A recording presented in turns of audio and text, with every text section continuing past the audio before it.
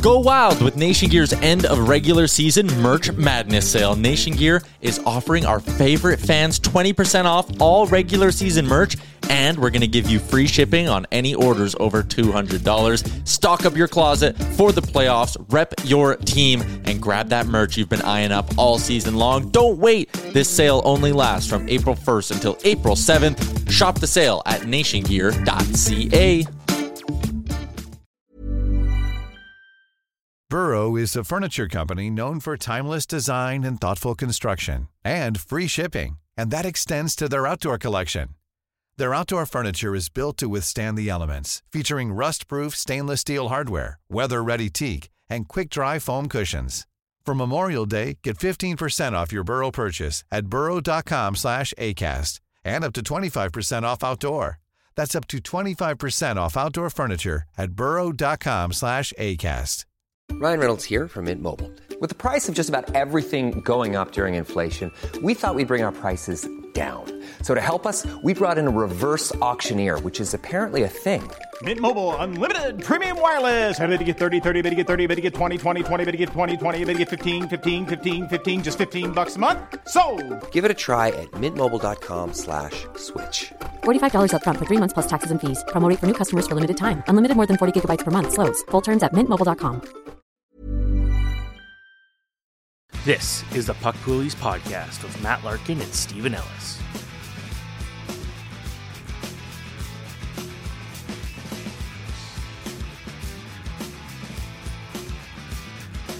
Hello, everybody. Welcome to a new episode of Puck Poolies. Matt Larkin here with Stephen Ellis, and we're getting close to the fantasy playoffs if you're in a head-to-head format, which we are. I got a lot going on in my league, Stephen, but let's kick it off by an update from you.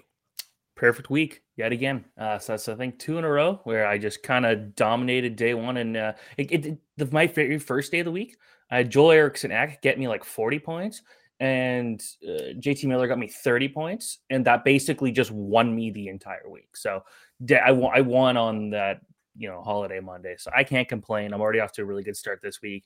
I'm trying to catch first place, so I'm doing well. How about you?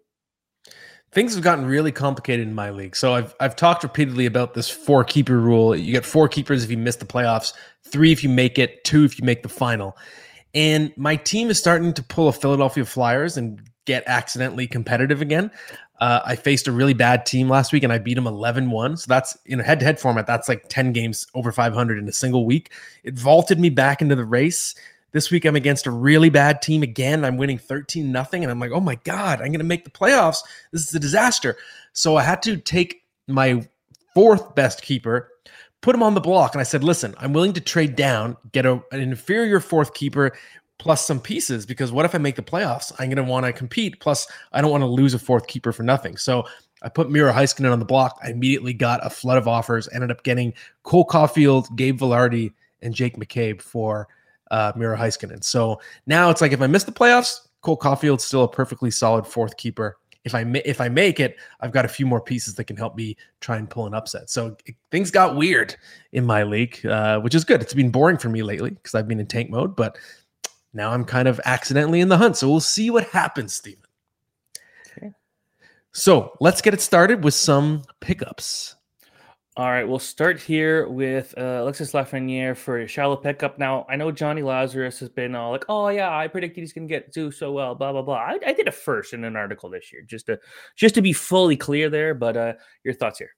Yeah, I mean, I think I did it first because I think I said in the summer that his advanced metrics were suggesting the breakout was coming. But yes, Alexis Lafreniere available in 55% of leagues. And now we're 2/3 into the season, if not 3/4, almost 3/4. And he's still entrenched in that top 6 with the Rangers. And it's nice to see it wasn't just an early surge and a cool off. He's surging again, 6 goals, 9 points in his last 11 games. The hits are down, which is too bad because I really liked that he added that to his profile last year, but the shots are way up. So maybe just has the puck more. So he's not dishing out as many hits. He's shooting the puck more, which is great. And he's already blown through his career high single season in shots, and he still has 20 games to go. So that's pretty impressive. It just feels like he's here to stay as a viable fantasy contributor. I don't know if he's ever going to make good on the promise that made him the number 1 overall pick, but I think we're seeing him sort of inch toward being like a 25 goal, 55 point guy for the foreseeable future. So he's usable. kind of almost like Ryan Nugent-Hopkins. Now, Hopkins obviously had a huge season last year. It took him a while. It didn't look like a first overall pick, but he figured it out. That's right. That's right. Speaking of some guy with Edmonton ties, how about Jordan Eberle as the medium pickup? Yeah, so Jordan Eberle is available in 73% of leagues right now. And we're recording this podcast on February 27th, so we're 10 days out from the trade deadline. We know Jordan Eberle, he's a pending UFA with the Seattle Kraken. He's been mentioned in a lot of trade rumors. So we're looking at the possibility, as my voice just cracked there, of Eberle being traded and getting a plum spot on a contender. The Oilers are one team that's actually been linked to him. So imagine Jordan Eberle joining the Oilers, playing on the right wing with McDavid. You never know. It could happen. The good news is, even if you don't want to speculate on trade, which is sometimes risky to do, just with Seattle, he's got 9 goals and 16 points in his last 16 games, playing on the first line, and he's just kind of humming along. So just as is, he's someone who should be owned in more leagues. Okay. I like that. Now, this next spot was supposed to be for Anton Forsberg, and then he played like the worst game of his career. Got pulled. It worked out really well for me because the guy I was playing against picked up Forsberg. But you switched it up to Logan Stankoven, who I'm not convinced is going to stay up with the team for now. But what are your thoughts? Oh my gosh, yeah. Anton Forsberg was going to be the deep league pickup because he'd come off his injury, was 4-0 with a .917 save percentage, and then I texted Steven last night and I was like, "Oh my god, I cursed Anton Forsberg. He gave up like somehow 6 goals on one shot. Like it was the worst, maybe the worst performance of the entire year." So I apologize, Anton, for cursing you. Logan Stankoven available in 95% of leagues. Like you said, Steven, it's not a guarantee he stays up, but that's why he's a deep league pickup. There's someone with upside here that you want to speculate on. We talked about him last week, dominating in the AHL, on pace for one of the best seasons ever relative to age in that league. And starting on line 3 with Wyatt Johnson, Jamie Benn, that's a really potent unit. Second game with the team, he had a goal and an assist, 5 hits. That's very notable. Power play point, playing on the second unit, playing the point on the second unit. So I'm liking what I'm seeing from Logan Stankoven. Just a firecracker of a little guy, 5'8" compared to a pit bull by scouts before on a story we did for Daily Faceoff. I'm just a big fan. And sometimes you just got to bet on talent, especially when it's the bottom of your roster. Take a swing. Maybe you catch lightning in a bottle and you get a difference maker in a deep league. See, usually I'm not one for calling up a prospect and keeping them up when they have a chance at also chasing a Calder Cup trophy, because that championship experience could mean so much. Mm-hmm. Texas Stars and Dallas Stars are both pretty good teams in both their leagues. So either way, I think he's got a better shot of winning the cup, I think, in the NHL. But that's kind of a good situation to be in for sure. The WTF pickup, I'm shocked that Matt Zuccarello is this available, but what are your thoughts here? Yeah, he's available in 22% of leagues, and it feels like people are asleep at the switch here, which is why he's the perfect WTF pickup. He is playing with the hottest player in the NHL at the moment, which is Kirill Kaprizov, first start of the week. He's the top-ranked fantasy player in the last week. Obviously, Minnesota had that 10-goal game, which buoyed it a little bit, but guess who benefits every time Kaprizov's on a heater? It's his buddy, Zuccarello, who has 20 points in his last 16 games. And of those 20 points, 13 on the power play. He's really cooking. So if your league counts power play points, that's an extra little boost to the value of Zuccarello, who should be owned in every league right now. 100% of leagues, should not be available anywhere. Okay.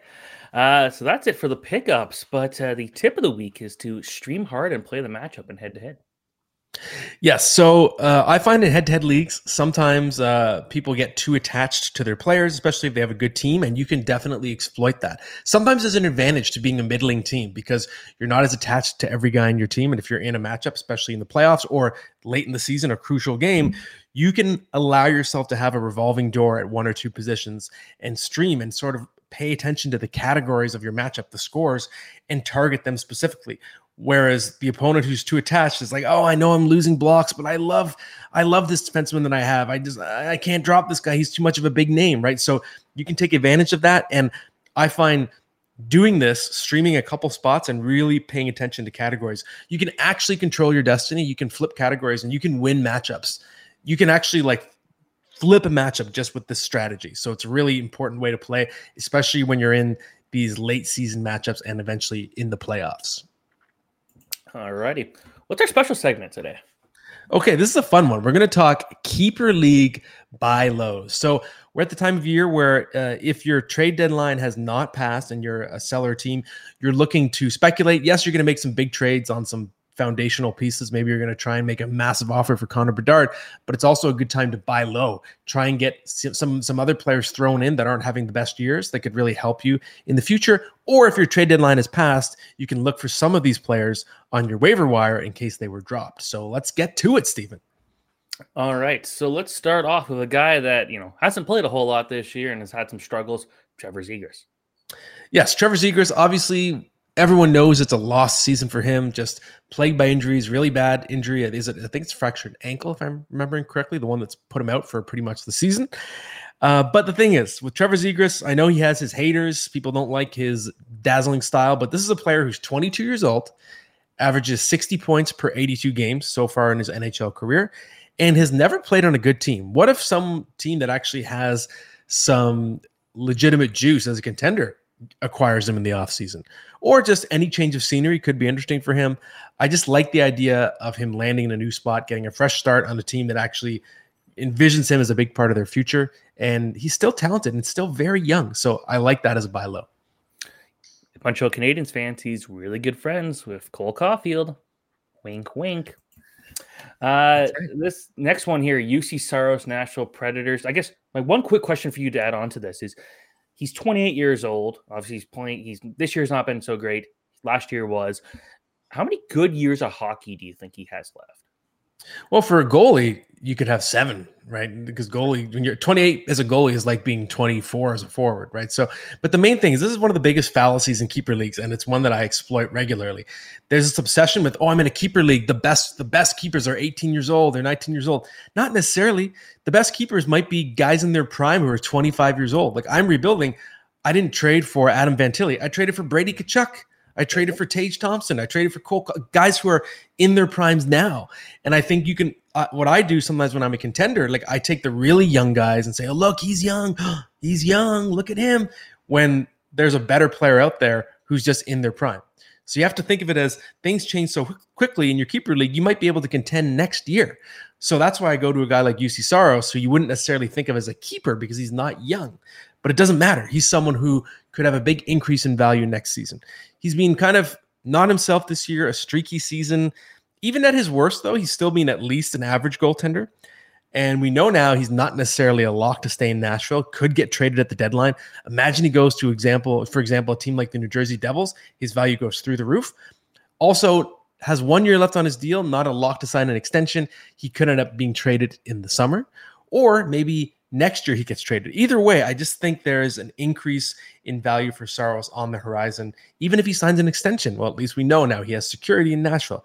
No matter how you slice it, I think his value is lower than what it actually is right now. And I would advise trying to get him before he changes teams. Once he changes teams, the value is going to go through the roof. So the time to get him is now while he's still a Nashville Predator. Okay, I like this one. Matty Beniers, rookie of the year last year to completely fallen off a cliff fantasy-wise, but that could be a good opportunity to pick him up.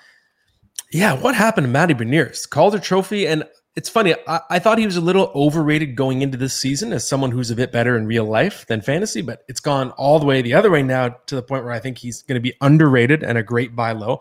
Only 24 points through 52 games, and he's still a first-line player on this team, and he's heating up. So going into Monday's action, which is when I was last checking in on his numbers, he had 5 points in a 5-game stretch. So he's showing signs of life.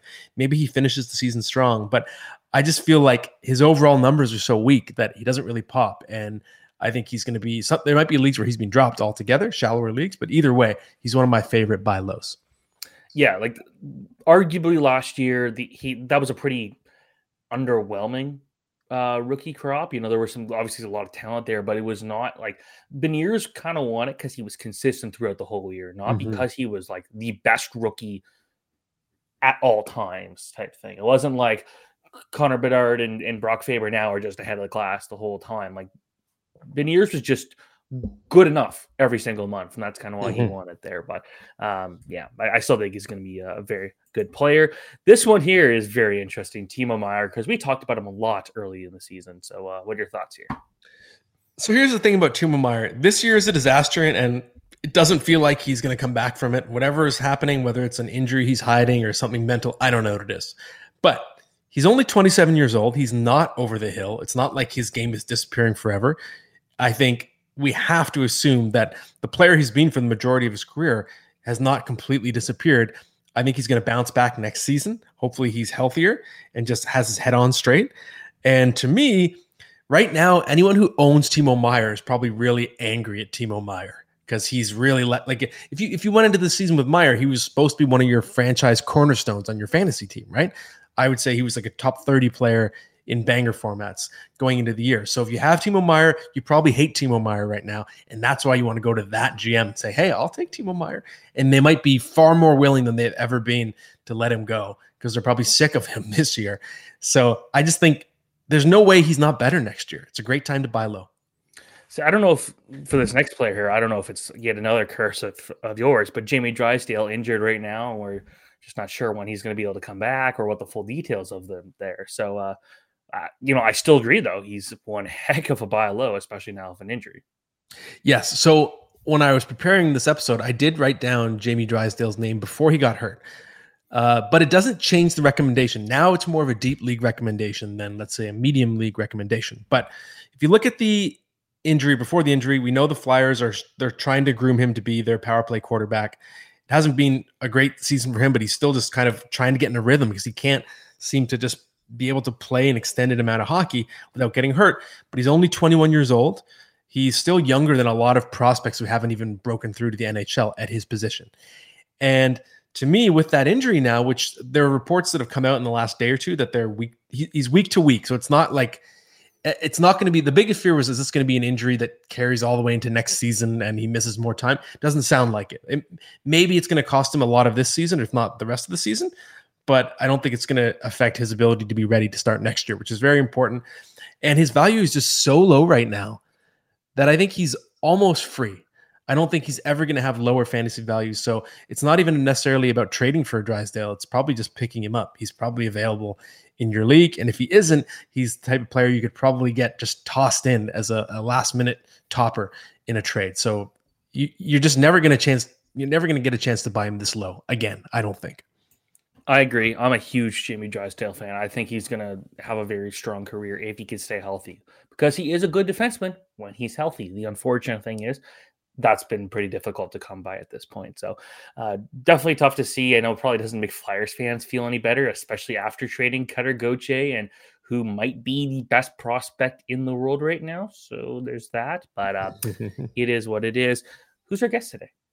Our guest is a fun one. Everybody, please welcome the return of Ken Campbell. Okay, we are continuing a theme. Last week, we brought back Anadua by popular demand. We're going to keep the popular demand thing going. This week, our guest, again, people were clamoring for him to return, and it's Ken Campbell, contributing writer, Hockey News, legendary hockey writer, and our friend Ken Campbell is back. Kenny, how you doing, my friend? I'm doing great. You had Dua Lipa last week? I wish. I wouldn't be alive if I did. I would be dead. I'm following Dua Lipa. That's pretty cool. I would literally be dead. I would have just been, okay, that's it. I've lived the life I need to live. It's over. I think you mean figuratively when you're saying literally. No, I literally. Yeah. Okay.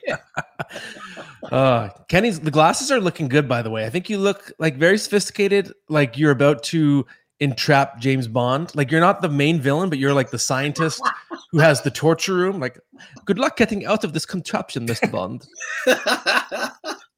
Well, I'm trying for the more sort of professorial look. It's working for you, Kenny. Yeah.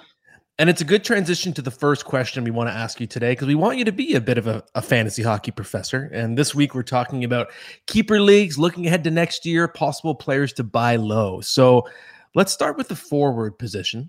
Who is someone that you'd be looking to buy low among forwards in keeper leagues? Okay, I'm not sure if this guy qualifies, but Dmitry Voronkov of the Columbus Blue Jackets. This guy, I talked to him. I did a piece on him about 2 months ago, and he's a monster. This guy is like Drago, from the Rocky movies. Like he is good. I think this guy is going to be the NHL's prototypical power forward. Like he's already got 16 goals this year, right? And I know early in the season he had a lot of trouble like adapting. He started the year in the minors. He got really homesick. In fact, he was on the verge of leaving. And then I think, Chinikov and Marchenko, he kind of gelled with them. He plays with those guys. He started to feel at home. He started scoring. He's been scoring a lot more lately. And I just think this guy is a beast in waiting. I think he's going to be a huge power forward. I know some fantasy leagues count penalty minutes. So if you're like a Tom Wilson type of guy, that's like a really valuable guy. So I think he'd be really valuable in a league like that. But I just love this guy. See, I love that one because that was a guy that watching him play in the KHL, it felt like he was just going to be better when he got to the NHL. His style of game just fit it better. And so it's working out really well for the Blue Jackets where consistently all year he's been one of the better young guys. So that's good to see. So looking at the best forward. The Blue Jackets, how has anything been working out for the Blue Jackets this year? You got nothing has worked for them. Nothing. You know what, Ken? For the record, I didn't want you to come back. No, I'm kidding. Young defenseman, who would you buy low on here? I'm going to go off the board a little bit here, and I'm going to say Olin Zellweger in the American Hockey League. I think he'll be in the NHL next year. I think the development curve that the Ducks have with this guy, is really good. And I just feel like he's going to come in and hit the ground running. Like he's already played a little bit in the NHL, and I think he's been really good. So I really think that would be a guy that I would, you could probably really buy low on him. And I think he's gonna produce a lot of points. I think he's gonna be really, really good. They've got something going in Anaheim, especially on the blue line with their young guys. It's gonna be a while, but that team's gonna be good in a couple of years, and I think he's gonna pile up some points. See, to add to that, because I've been a huge Ducks believer for a while, and I liked their last wave of young prospects they had when it was, Max Jones and Sam Steele and Troy Terry. And Troy Terry's looked good, but the other guys not so much. But this group legitimately feels like it's going to work out. Like you look at all the good young defensemen they got coming out, and then one of them that no one's talking about out of Switzerland playing in the OHL is Rodman Dioniccio, who I just wrote about in my prospect roundup recently, where this guy's putting up some unbelievable numbers. He's about to go play in the Swiss league, or the top league in Switzerland next year. He's another good young defenseman. Like this team just knows how to draft. You got to get out more, Steven. You really got to get out more. My apology. You really got to get out more, bud. Did you watch the World Championship this morning like me? Yeah, you were watching. What was it? Hong Kong versus Iran? Is that the matchup? Yeah, Hong Kong won 11-3 today. North Korea is currently winning the Division III tournament. Of course. Wow. Of course, that's what you were doing this morning. Of course. How's Chad doing? Doesn't matter. All right, Kenny, for the next one, basically we're going to just ask you to spin a roulette wheel because that's what goaltending is these days. Absolutely. But who is the young goalie that you're eyeing as a keeper league buy low? Well, the guy outside the NHL, I think the guy everybody would say would be Yaroslav Askarov. Nashville's goalie who's lighting it up in the American League and, wins games and then does push-ups with the net or whatever, bench presses the net and everything. So him. But if I have to pick a guy who's in the league right now, I really like Joel Hofer, St. Louis's backup goalie. I think it's only a matter of time before he really gets a chance. Either in St. Louis or somewhere else, probably in St. Louis. I followed this guy's career. He was very, very good as a junior. He was terrific in the American League, took Springfield to the Calder Cup championship a couple of years ago. So I just feel like he's a guy that's going to really make his mark at some point. Okay. I like that one a lot. Mm-hmm. Last night I was having this really groundbreaking discussion about Quinn Hughes versus Cale Makar. No one's ever compared those two ever before. So I guess who would, over the next 5 years, who would you prefer in fantasy hockey? This was the hardest one for me for sure. I mean, this year Hughes is putting up more points. I think I think the way I would say this is I just have to go with Cale Makar. He's just too dynamic. He's just, I mean, look at look at all the records he's breaking right now. But I will say this. I think I would go with Cale Makar for points. But as an all-round defenseman, I'm not sure Quinn Hughes isn't going to be the better all-round defenseman. Like Cale Makar might get the points and Quinn Hughes might win the Norris trophies, if that makes sense. Mm-hmm. Mm-hmm. But I just feel like, guys, we are just about to enter, or maybe we're in the embryonic stages of a golden era of offensive defensemen. Like I just look at the guys like Noah Dobson, Evan Bouchard last night. He was brilliant. Adam Fox, Thomas Harley, Brock Faber, I think is going to be one of those guys. Jake Sanderson, it just feels like in a couple of years that there's going to be some really good debates about the Norris Trophy, and there's going to be some really, really productive young defensemen out there.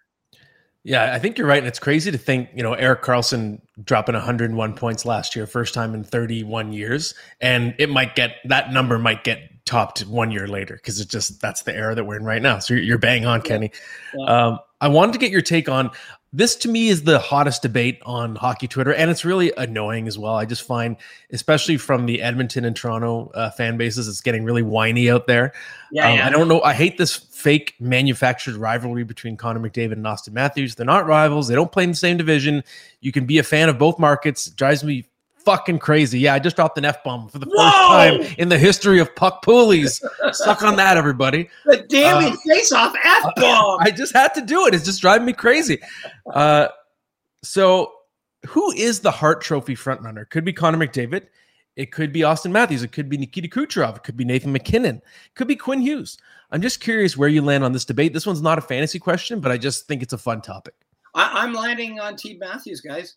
I really am. And it's not because I live in Toronto. It's not because I go to a lot of Maple Leaf games. It's because Austin Matthews is one of those guys right now, in my opinion, that fills that either way you want to define the award, he's got it covered, right?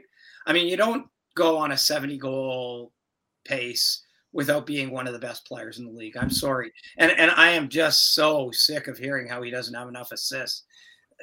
Well, he doesn't have enough assists because he's too busy scoring all the goals.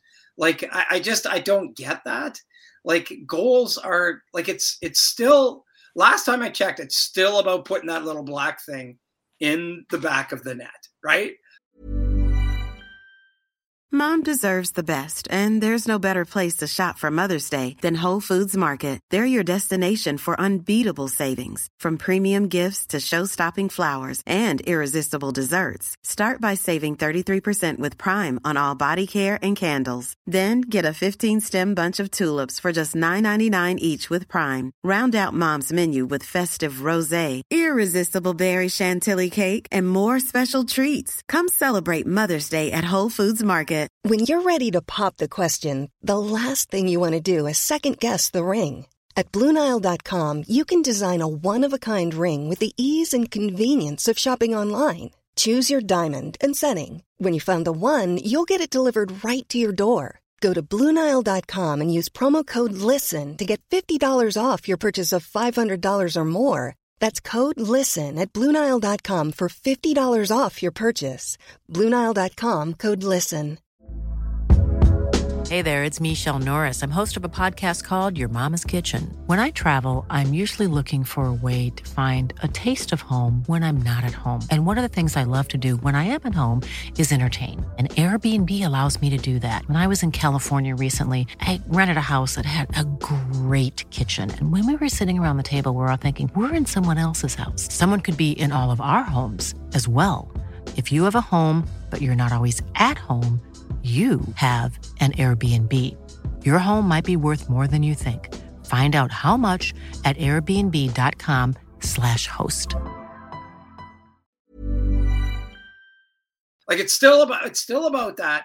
And to me, I've always been a proponent that goals should be valued higher than assists. I think goals should be worth 2 and assists should be worth 1. Sorry to all the minor hockey folks out there who say that an assist is just as valuable and important as a goal. No, it's not. No, it's not. Goals are where it's at. Chicks dig goals. Fans dig goals. Everybody digs goals. But it's not just the goals. I would argue, in fact, that if not for Auston Matthews and his timely scoring for the Toronto Maple Leafs, this team is life and death to make the playoffs. He has, I think, I keep track of this, and it's either 15 or 16. He either has 15 or 16 goals this year that have tied the game for the Leafs. So they've been down by a goal, and he gets that goal that gets them back tied into the game. And if it's at Scotiabank Arena and Matt Larkin's there, it's probably late in the game, and it means the game's going to overtime. He's also, including the shootout winner that he has this year, he's got 16 goals that have put the Leafs ahead in games for good. And I'm not a big game-winning goals guy because I don't care if a guy scores, the sixth goal when they're leading 6-2, and then the other team comes back and gets 3 late goals. I'm always the one. What's the crucial goal? What's the goal that they need right now that puts them ahead in the game, and then they're on their way? Well, he has 16 of those, and I think only Sam Reinhart has more.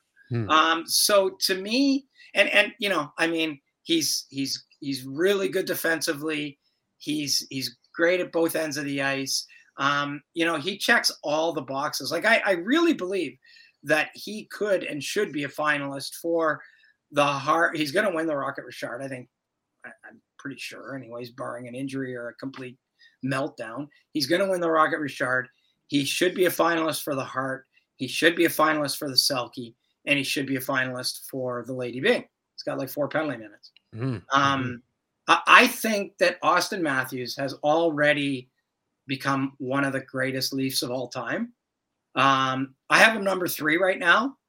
I've got Charlie Conacher first, Dave Keon second, and Matthews third, and he's moving up. I think he could usurp Keon. And I just think that when this guy got drafted, everybody was excited and they knew it was going to be great. I don't think anybody had any idea how good this guy was going to be and how impactful he was going to be. And I really think that the fans of the Toronto Maple Leafs are in the midst of watching a special player in the history of their franchise. This franchise has never had a true superstar. And in this guy, I believe they have one. Mm-hmm. Okay. I like that. So last time you were on here, you made the bold prediction that Steven Stamkos was going to be traded to the Arizona Coyotes. It's, locking to change. I'm pretty sure since then, though, we've seen 2 trades total. The trades are just not happening right now. Yeah. It's been kind of slow. But give us your updated pick for a surprise name that will be moved by the trade. Well, we've also seen the Tampa Bay Light. They were out of the playoff race. Yep. And Arizona was firmly in the playoff race and doing well at the time. So that was kind of based on that. But now that's kind of, Arizona's doing very Arizona things and Tampa's doing very Tampa things. So that's kind of flipped the switch. So obviously that one's not going to happen. And, you asked for a hot take. So, Colton Parayko. Mm-hmm. I just feel like, I'm not even really wedded to this one. I kind of struggled with this, but I just feel like everybody's looking for a big defenseman, and somebody's going to go, some guy in a room, in a pre-draft war room, is going to say, what about Colton Parayko? And some nerdy guy's going to stand up and say, hey, he's got 6 years left at 6.5, and he's 30 years old, and he's really not that good. And some GM's going to say, I don't care. We want to win this year. We'll buy him out after this. Whatever. We don't care about after this year. We care about this year. So we're gonna trade him for a 7th round pick. And is there even a 7th round anymore? Yeah, that's the last round. Right? We're gonna trade him for a 7th round pick, and St. Louis is gonna pick up part of the tab, and it's not going to go well. Yeah, I think that's a fair prediction, especially look at last year. A year ago, Matthias Ekholm was considered a guy in his early 30s who's making $6 million and had 4 years left, and maybe that contract was going to take on water, and it maybe was a little bit risky to get him, and look where he is now with Edmonton. So you never know. Maybe someone could turn Parayko into another Ekholm type of redemption story, even though Ekholm was better. But you know what I'm saying? Yeah. So Kenny, back in our Hockey News days, of course, we always did the rapid fire game. We did it with you last time. We're going to have to, I guess, for copyright reasons, let's call it the lightning round. But we're going to put you in the captain's chair this time. Yes. You're the question master. I mean, look at those glasses. Of course you are. And we're going to answer in order of seniority. So I'll go first, Stephen, and then you'll go second because you're still a child, and we will begin the game now. Okay. First question. What would be worse? What would be worse to experience? Getting Dutch ovened by Shaquille O'Neal or having to sit for 1 hour and listen to Ryan Kennedy tell you about how he used to be in a punk band? Yeah. Okay. I think I'm gonna take the Dutch oven because Shaq's bed is gonna be so big. He's 7'1". The bedspread is going to be huge. You're going to be like you're inside a tent. I could just crawl down to where his feet are, and like it's probably a separate atmosphere. I think I can escape where the smell is, so I'm going to tough that out. I'm not going to have to listen to the punk rock stories. Okay. Oh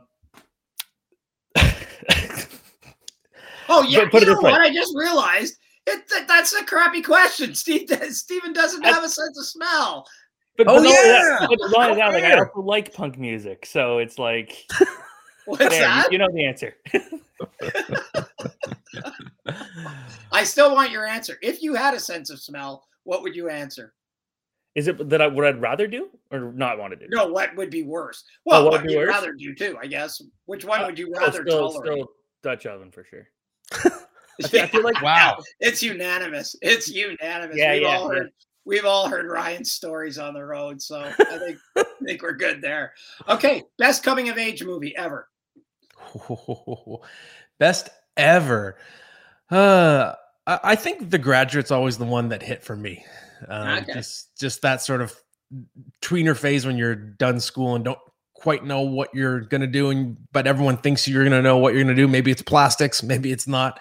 And one of the all-time ambiguous endings. You could say also Boyhood, just because it was filmed over 12 years. It's hard to get better than that for coming of age. Yep. 12 years with the same actor, right? Filming once a year. But Graduate's my answer. Oh, Steven. It's either, this is going to sound stupid, American Pie.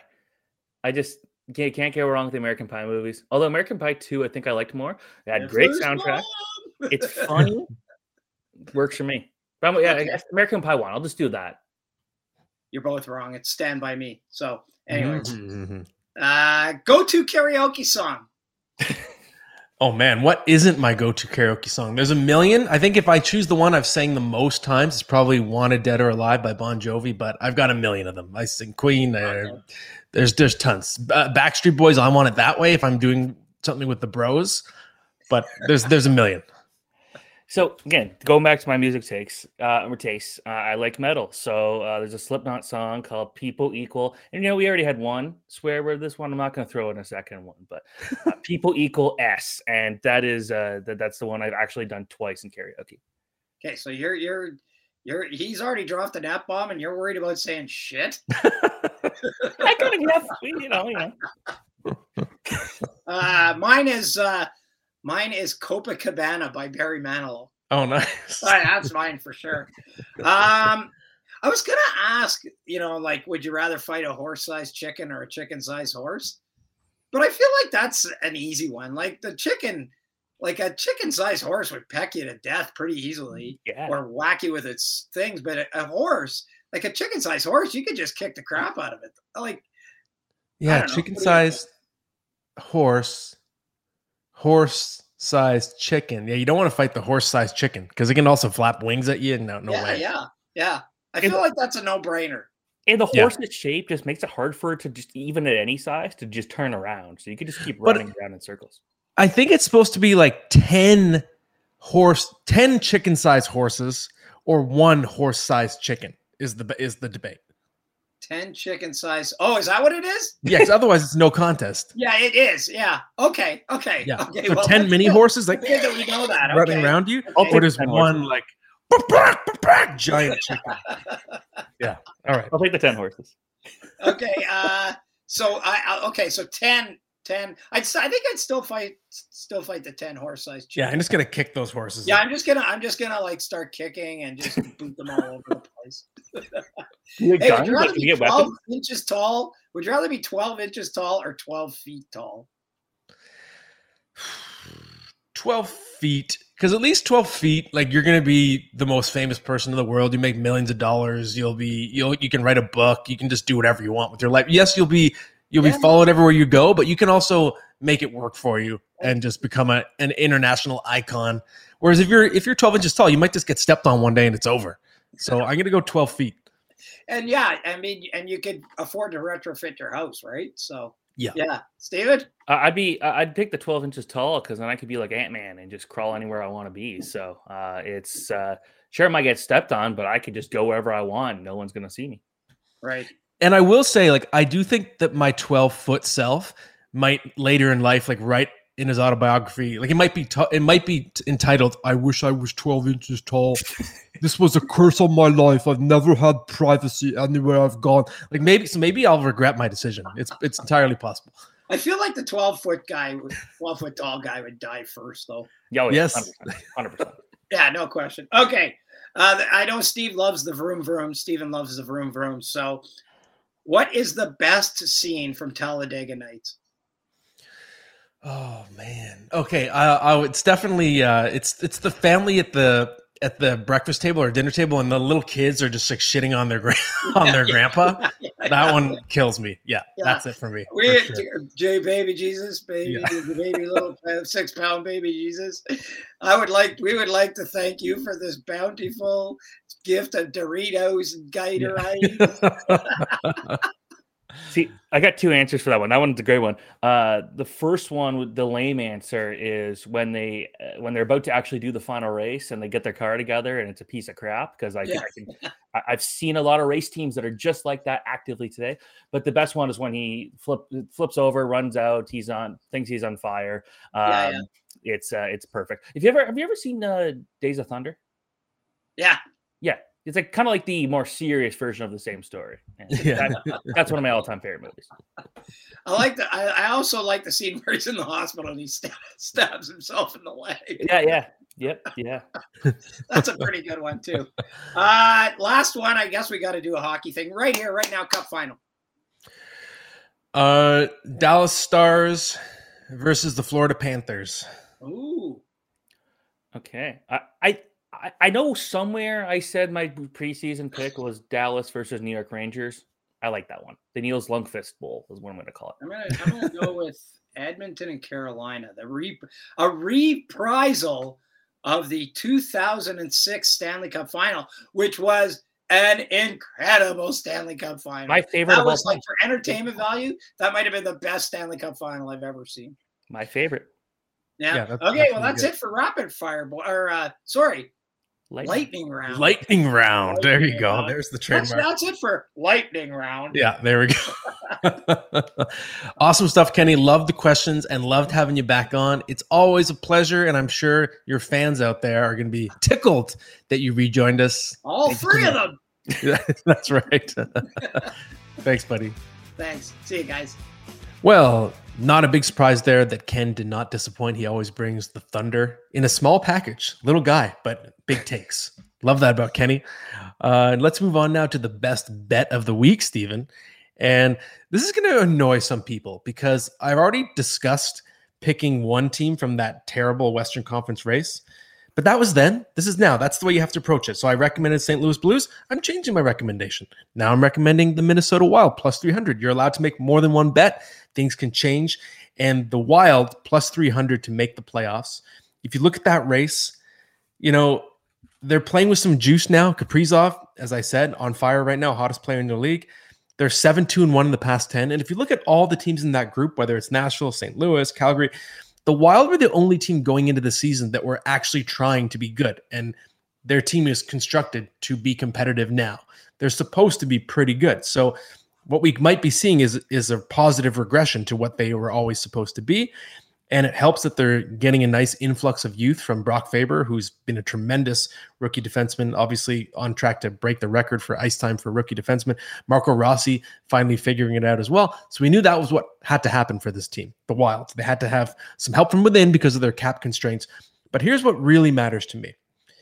If you look at the Wild's remaining schedule, they have more than half their games against non-playoff teams. They get to play the Sharks 3 more times, the Ducks twice, and they control their destiny. They have multiple games against St. Louis Blues and Nashville Predators. So if I map out that battle, to me, Minnesota is the team best equipped to win the race. I know I said St. Louis a couple weeks ago, but things changed. Now I think it's going to be Minnesota. That's the better bet, and I feel quite confident that they're going to be the team that emerges.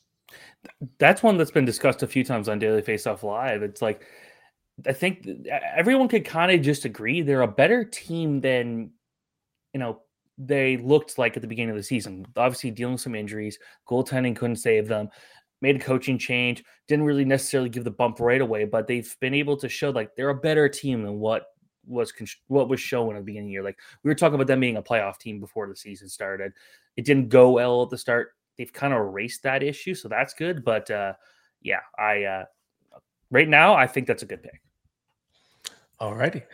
So let's move on now to the prospect report, Stephen. And I just have been waiting to make this joke because you're going to talk about Zachary L'Heureux, but I always want to call him, hey, it's Zach LeHappy. If you know your French out there, heureux means happy. So tell me about Zach LeHappy. And he is French. So, I watched him play a few times in person, and every time he has a smile on his face. So it does work. But that's usually because he's getting under the skin of somebody. And you look at him this year, he's got 121 penalty minutes in 45 games in the AHL. So you look at that and say, okay, yeah, he's a goon. He had, I think it was 9 suspensions last year in the QMJHL. Like he looks like a player at a slap shot when you look at his suspension history. And he's been suspended from the AHL this year.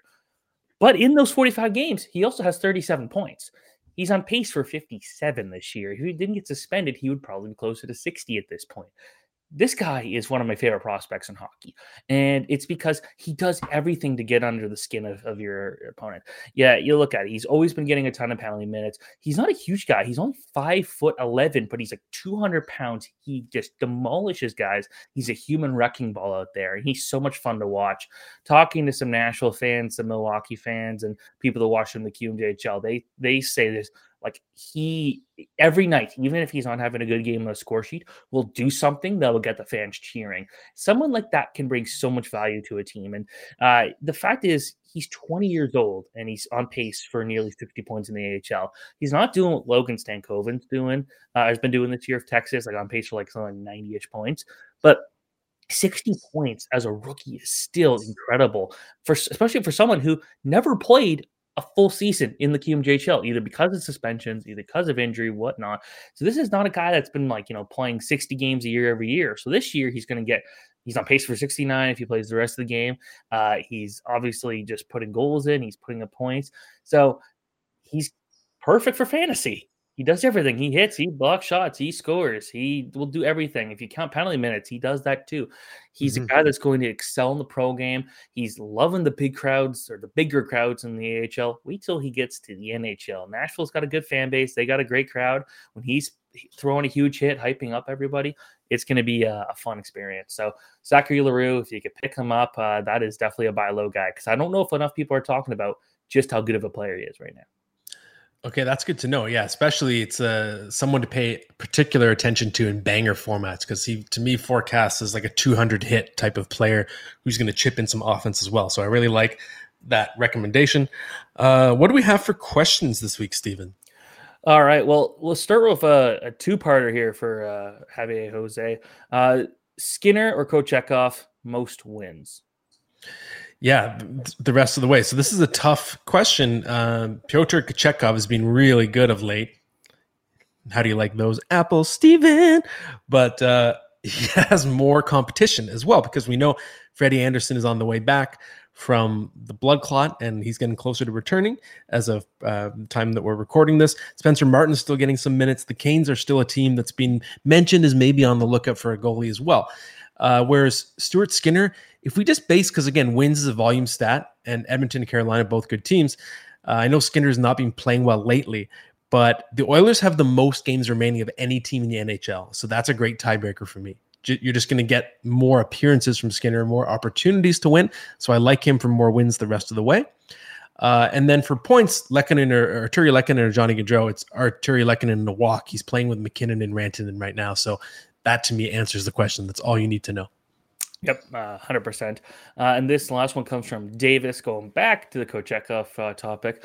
Kochetkov or Devin Levi as a keeper, who you liking? Yeah, so this is a weird one. So I went against Kochetkov in the last question. I'm going to side with him in this question, which surprises me given the insane hype around Devin Levi going into the season. And Kochetkov's more of a marginal prospect that kind of worked his way up, but was never considered a mega prospect. But if your league has contracts that last forever, in terms of your ability to keep players, maybe you still go Levi because he's got tremendous long-term upside. But Ukko-Pekka Luukkonen's emergence this year really complicates things for Levi. That's one thing to pay attention to because Luukkonen was a big-time prospect too. He's not necessarily going to give that job away now that he's really solidified it. And if you look at Kochetkov, he's playing great. He's on an elite defensive team. He's signed through 2026-27, making $2 million. They clearly envision him as a part of the puzzle long-term. So based on that, I like what I've seen, the tangible results from Kochetkov rather than all the theoretical upside of Levi. So I lean toward Kochetkov. Yeah, actually, I fully agree there. I think with Levi, you could try and, there's a lot of hype on him, especially in a market like Buffalo that is so passionate. You could try to maximize your value on there. And a lot of people might just know him like, oh yeah, he was that Team Canada, the World Junior goalie. Like, oh, that's cool. And oh, I've heard his name on TV, and might not follow, the goalie development timelines and stuff and be like, yeah, I'll buy high on him. Trade him if you've got him. That's what I'd say. I don't know if you agree on me there. But. Yeah, and I think that's a good idea because he's got that brand name. It's almost like imagine if you traded Spencer Knight a couple of years ago, you'd be in a good spot, right? So sometimes when the hype exceeds the actual results. So I think you're right for sure. All right, it's time for starting lineup, and in this case, the Toronto Blue Jays want to honor you for your 7th place position in your fantasy league. It's Matt Larkin night. They're giving away bobbleheads of all your fantasy hockey players. It's just, I can't wait for this day on the calendar. I'm guessing this will probably be in June or so when the season's over, so I'll make sure to be there. But you get to also honor for the Wall of Honor your 6 favorite Blue Jays. Who are you picking? It's funny because bobblehead for me, it's just like a doll of me because I'm already a human bobblehead. I have a giant friggin' head. So the rules for picking my 6 favorite Blue Jays. For one, I love George Springer, but I don't think he's been a Jay long enough. So I think, and he's more of an Astro than a Blue Jay. So I didn't include George Springer. I also tried not to be too biased toward the 92, 93 teams. I was 9 and 10 years old. So those teams are right in my wheelhouse, but I didn't want to just give you a list of the 1993 batting order. Got to go above Whamco. Here's pictures of them if you like to see them. Yes, I have those same posters in my room. I can see even just looking at them now. So number 6, Edwin Encarnacion. You have the parrot walking the parrot. You had the cool swagger. Part of one of my favorite incarnations of the Blue Jays. Those teams are those called the aughts or the teens? What do you call those? The 2010s? Are they the 2010s? Those are my glory years of watching baseball because I wasn't around for those. Yeah, the 2015 and 2016 Blue Jay teams. Yeah. And Encarnacion was one of the driving engines. I feel like he also was the most underrated because you had Jose Bautista and Josh Donaldson, guys like that, getting a lot of the glory, whereas Encarnacion was so consistent as a power hitter. Number 5, we have Roberto Alomar. And again, this is based on play, not necessarily how good of a person they are. Robbie Alomar, one of the greatest baseball players of all time, elite defensively, switch hitter, could do pretty much everything on a baseball field and was so important to those championship teams. Number 4, a guy who he kind of reminds me of Matt Sundin. He peaked at the same time in Toronto as someone who was a really good player and just never was quite on the team that could get it over the top. That's Carlos Delgado. I think one of the best and most underrated hitters of his generation. Played through the steroid era, but was never someone who was popped for PEDs. We don't know whether he was part of it or not, but I think that has sort of pushed down the way he's valued. It's underrated him, but tremendous hitter, incredible raw power. I was at his first game ever, and he hit 2 home runs off Windows Restaurant in his debut. Jose Bautista, number 3. Some people love to hate him, but that's what makes me love him. I just love swagger. I love confidence. I love drama. And I just love that Batista would just bring that to every game. And obviously the bat flip. And some people are traditional and don't like that. To me, I go way the other way. I want cocky. I want drama. So I love Jose Batista for that. Number 2, Joe Carter, the player that kind of won my heart as a kid, of course, walk-off homer in 93. Just very likable personality. Last Blue Jay to touch the ball in both World Series wins. He caught the ball at first base in 92, hit the ball out in 93, and he was just always my guy when I was a kid. He sort of was my childhood hero. Number 1, Doc Halladay. Roy Halladay, I think the greatest Blue Jay of all time, just a dominant pitcher, had that bulldog mentality, worked so hard, and I just loved being able to go to one of his starts, and it was like 2 hours and 10 minutes because he was so efficient that he just blew through the competition when he was at his peak. So he's my number 1. And those are my 6 favorite Blue Jays of all time, Steven. I love that. Encarnacion, I was at 2 games of his where he threw his bat into the crowd. So, you never know what you were going to get when you're at one of those games. But that's that. All right. Well, that was a fun and packed episode. We are not done. Next up is episode 50, Steven, and it's going to be a special one because it's leading into the real life trade deadline. So we need to preview that trade deadline from a fantasy perspective, which is what we will do in our next episode. Thanks everybody for listening and watching.